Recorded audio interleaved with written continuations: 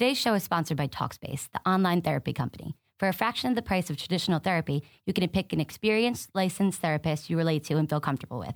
Each and every therapist has at least a master's degree and has completed over 3,000 hours of supervised work. To match with your perfect therapist, go to Talkspace.com/boom. And to show your support for this podcast, use code BOOM to get $30 off your first month. That's BOOM. Talkspace.com/boom. BOOM.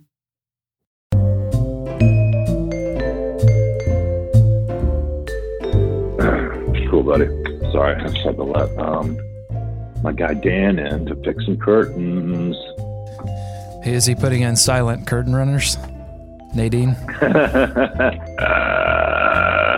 Twin. How do you feel? Is it over? Yeah, well, it's the it's 2 hour. This week, right? How do you feel going into the end of this Twin Peaks finale? Man, it has really. I mean, so many emotions: relief, excitement, a little bit of. There'll be somewhat of a void. I think it's been all encompassing at times. I'm already. Are you going to go back and watch any of it? No. Are you ready to be done? Yes. I think I'm ready for. Mm-hmm. I'm ready to get out of David Lynch's sort of circle jerk.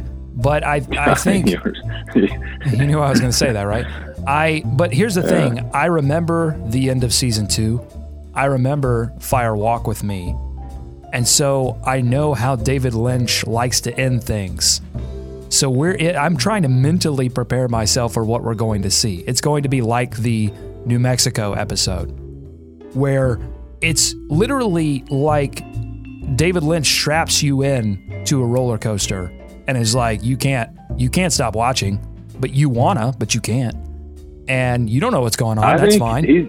I think he's going to deliver something. I mean, he's got to. Just like, I don't know how he's going to do it in 2 hours or however long, these episodes end up being. But like, it can't be more of, well, every time I say that though, it's like, of course it can. It can't be more of this long and winding journey. You know what I mean? I mean, like, now that Dougie's gone, like, they've got to do something. Is it just going to be 2 hours of like full bore though? I mean, I don't know. I don't know either. Let's talk some Hornets. Let's do it.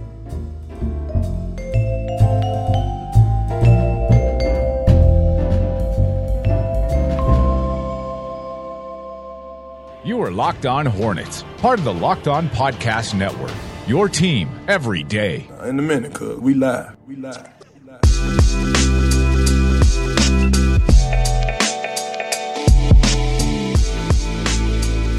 This is Locked On Hornets, your daily podcast on the Charlotte Hornets and the NBA. We are part of the Locked On Podcast Network, your team every day. Search your podcast app for Locked On to get podcast on the NBA, the NFL, and fantasy sports. I'm Doug Branson, joined by the man, the myth, the legend, David Walker.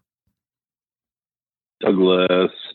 Doug, we always talk Twin Peaks, and it's been, 20 minutes since we did it. So Have you thought about going with Dougie at all? Or what are your feelings on Dougie after watching like 18 hours of a main character called Dougie?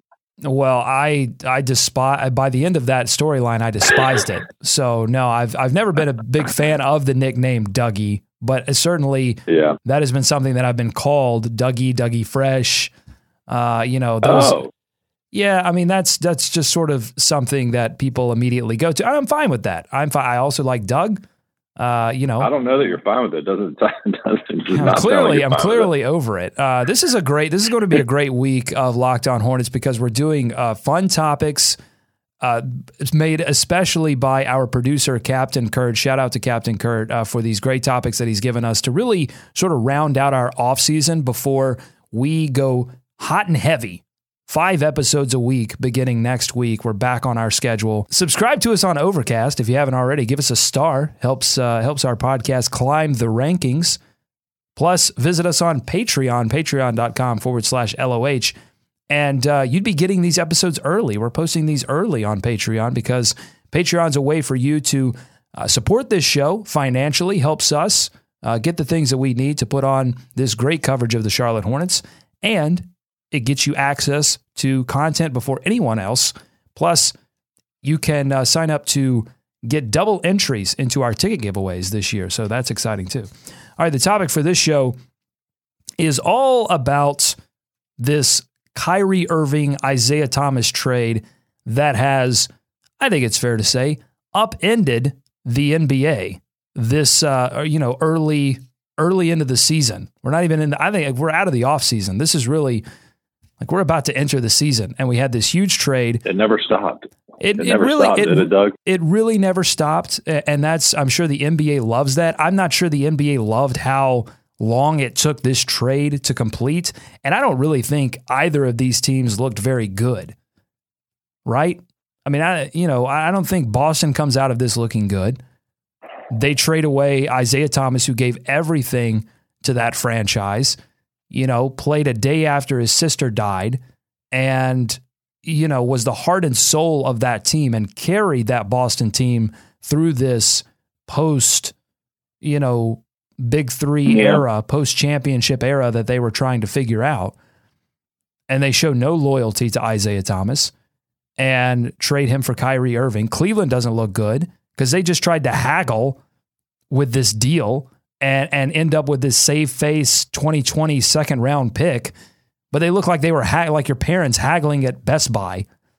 Like, you can't haggle at Best Buy. Like, once you get that far into the deal, you can't haggle anymore.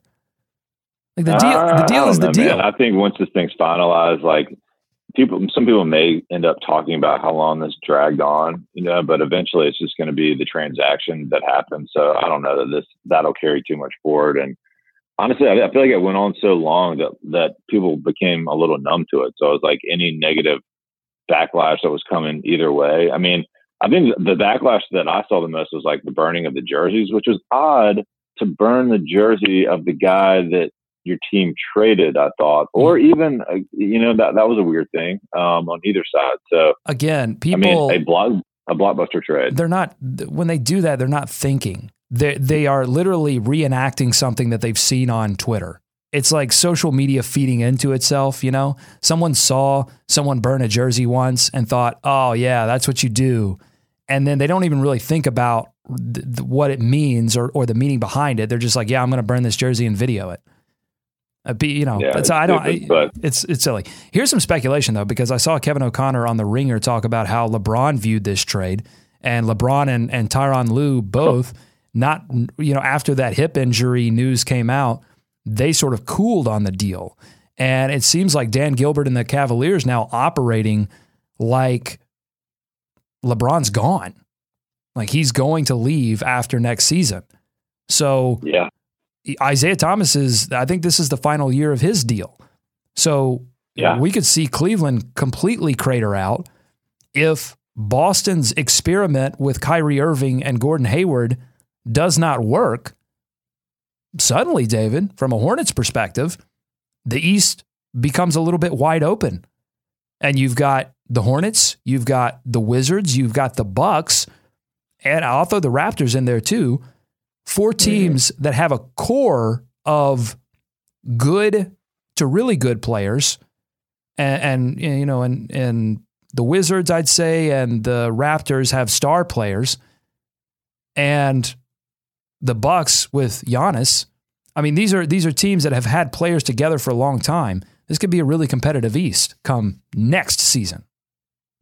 Yeah, I mean, I think the Hornets definitely should be gearing up for a post-LeBron East.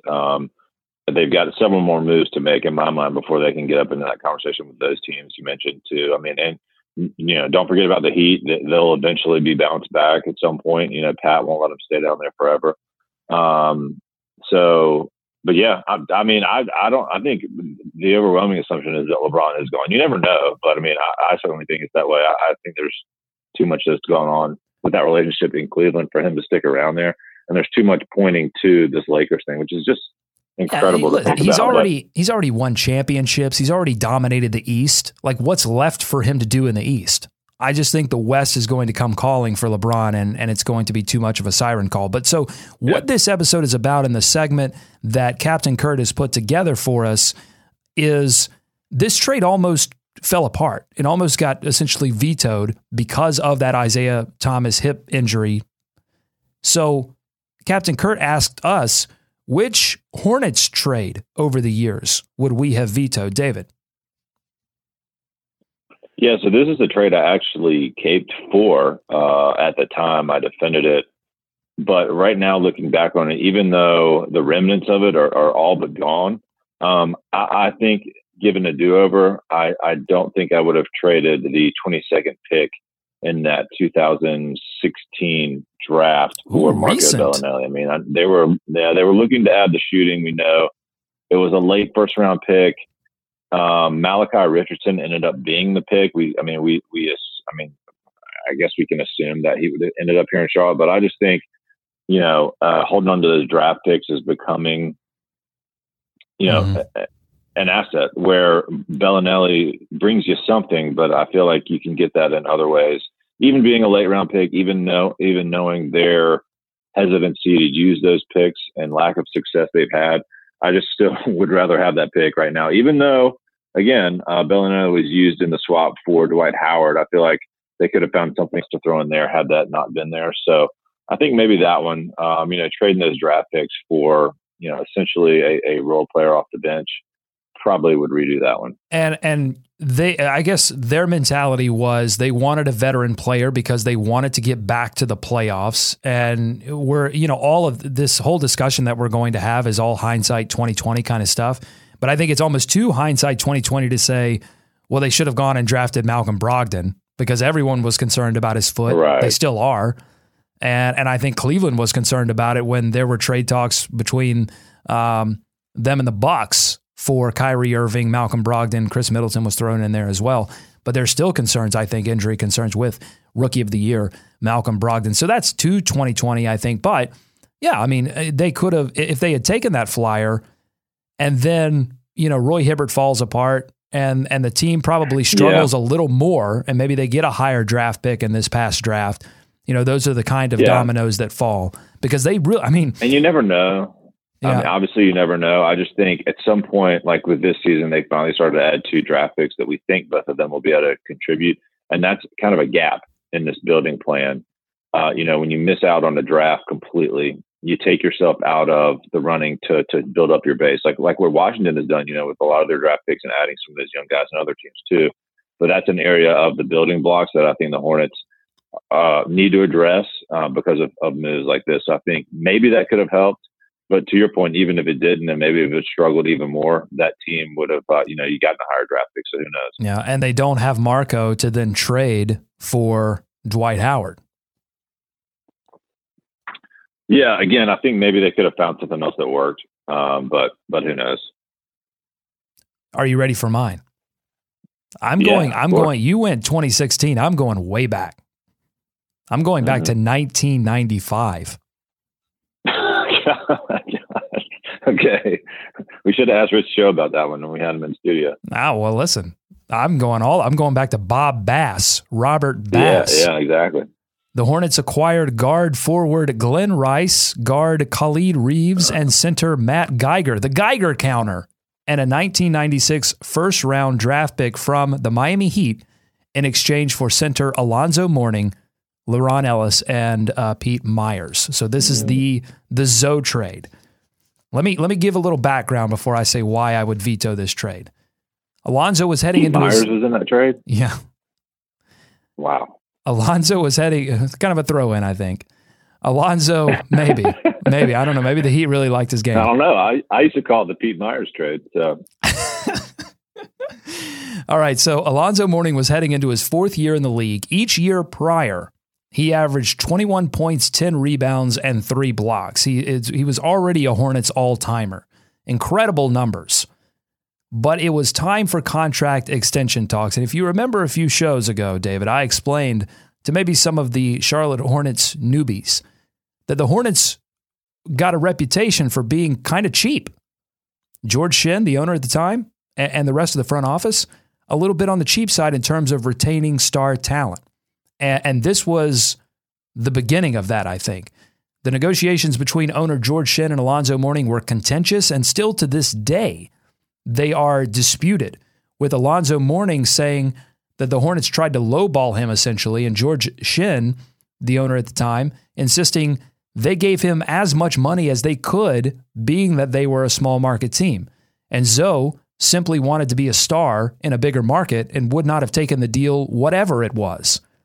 So you can see each side sort of trying to frame it and pin the blame on the other guy. According to Rick Bonnell of the Charlotte Observer, team president Spencer Stolpen recalled the deal for Alonzo that the Hornets offered being an 11-year, $110 million contract. Now, the Hornets had just signed the previous offseason, they had just signed Larry Johnson to a 12-year, $84 million contract. So that was back in another era when it was sort of, they were signing these hockey contracts. It wasn't this 4 or 5 year, 6-year max, or guys, superstars signing 1-year deals. It was just a different era. You signed your rookie contract, and then when contract extensions time came, you got this humongous deal. Which, I mean, in terms of, millions of dollars per year, not huge compared to today. But anyway, Alonzo turns that down, eventually he ends up getting like 8 for $100 million from Miami. It was a lot. It was significantly more when you talk about per year money. But the Hornets wanted to lock up Zoe for a lengthy amount of time. So Alonzo gets traded. Mourning goes on to get 2 more consecutive All-Stars and then have a resurgence in the early aughts and nab 3 more All-Star appearances and really cemented his legacy as an all-timer in the entire league. And, his Hall of Fame status ends up being with the Miami Heat instead of the Charlotte Hornets, which I think is just a damn shame. Because the Hornets had him, in there. You just don't get talent like that every day. And again, it just started a roller coaster. Now, Glenn Rice, let's just be fair to Glenn Rice, would go on to put up some of the best offensive numbers in Hornets history. But Alonzo was a once-in-a-generation guy. Glenn Rice would go on to have success with the Miami Heat. Well, he had it before coming to the Hornets and then would go on to the Lakers and have a 1 or 2 more great years. So he's probably more associated with the Hornets than the Heat, but still, just tough to see, even though he comes back, he does a good thing and comes back and, the Hornets did a great job of honoring him. He'll always be a Miami Heat player, Oh, for sure. Yeah, that's a tough one because they traded what would probably have been the best player in franchise history, right? But they probably got back, wouldn't you think, the best player in franchise history? I mean, it's odd. But as we talked about, as you guys talked about last week, like, especially those early Hornets teams, there's not a lot of longevity with the star players, right? Like the guys like Dell and Muggsy, those guys were entrenched so much, but the high talent level guys, LJ, Zoe, Glenn Rice, Eddie Jones, like the tip top cream of the crop guys weren't here that long. And so that's just how it goes. But I mean, Glenn Rice definitely had some good years here, but yeah, I mean, and you would have kept that era together. Like you would have kept the LJ Zoe. Yeah. It would have gone, I think it would have gone down as one of the best. It already is sort of, even though it was brief, that's how powerful it was. But if you had kept that together for 4 or 5 more years, it would have been, I think it would have competed. It was already like a cultural phenomenon almost, right? I mean, those are some of the teams you remember from the 90s and they didn't even really do anything. So if you'd had them together for a little while, added a few more pieces, man. And think about if you had done that and set the tone for the small market early, then you could have been like a San Antonio Spurs type of franchise where, yes, you're a small market, but people respect you as a winning organization that takes care of its players. And so they come play for you anyway.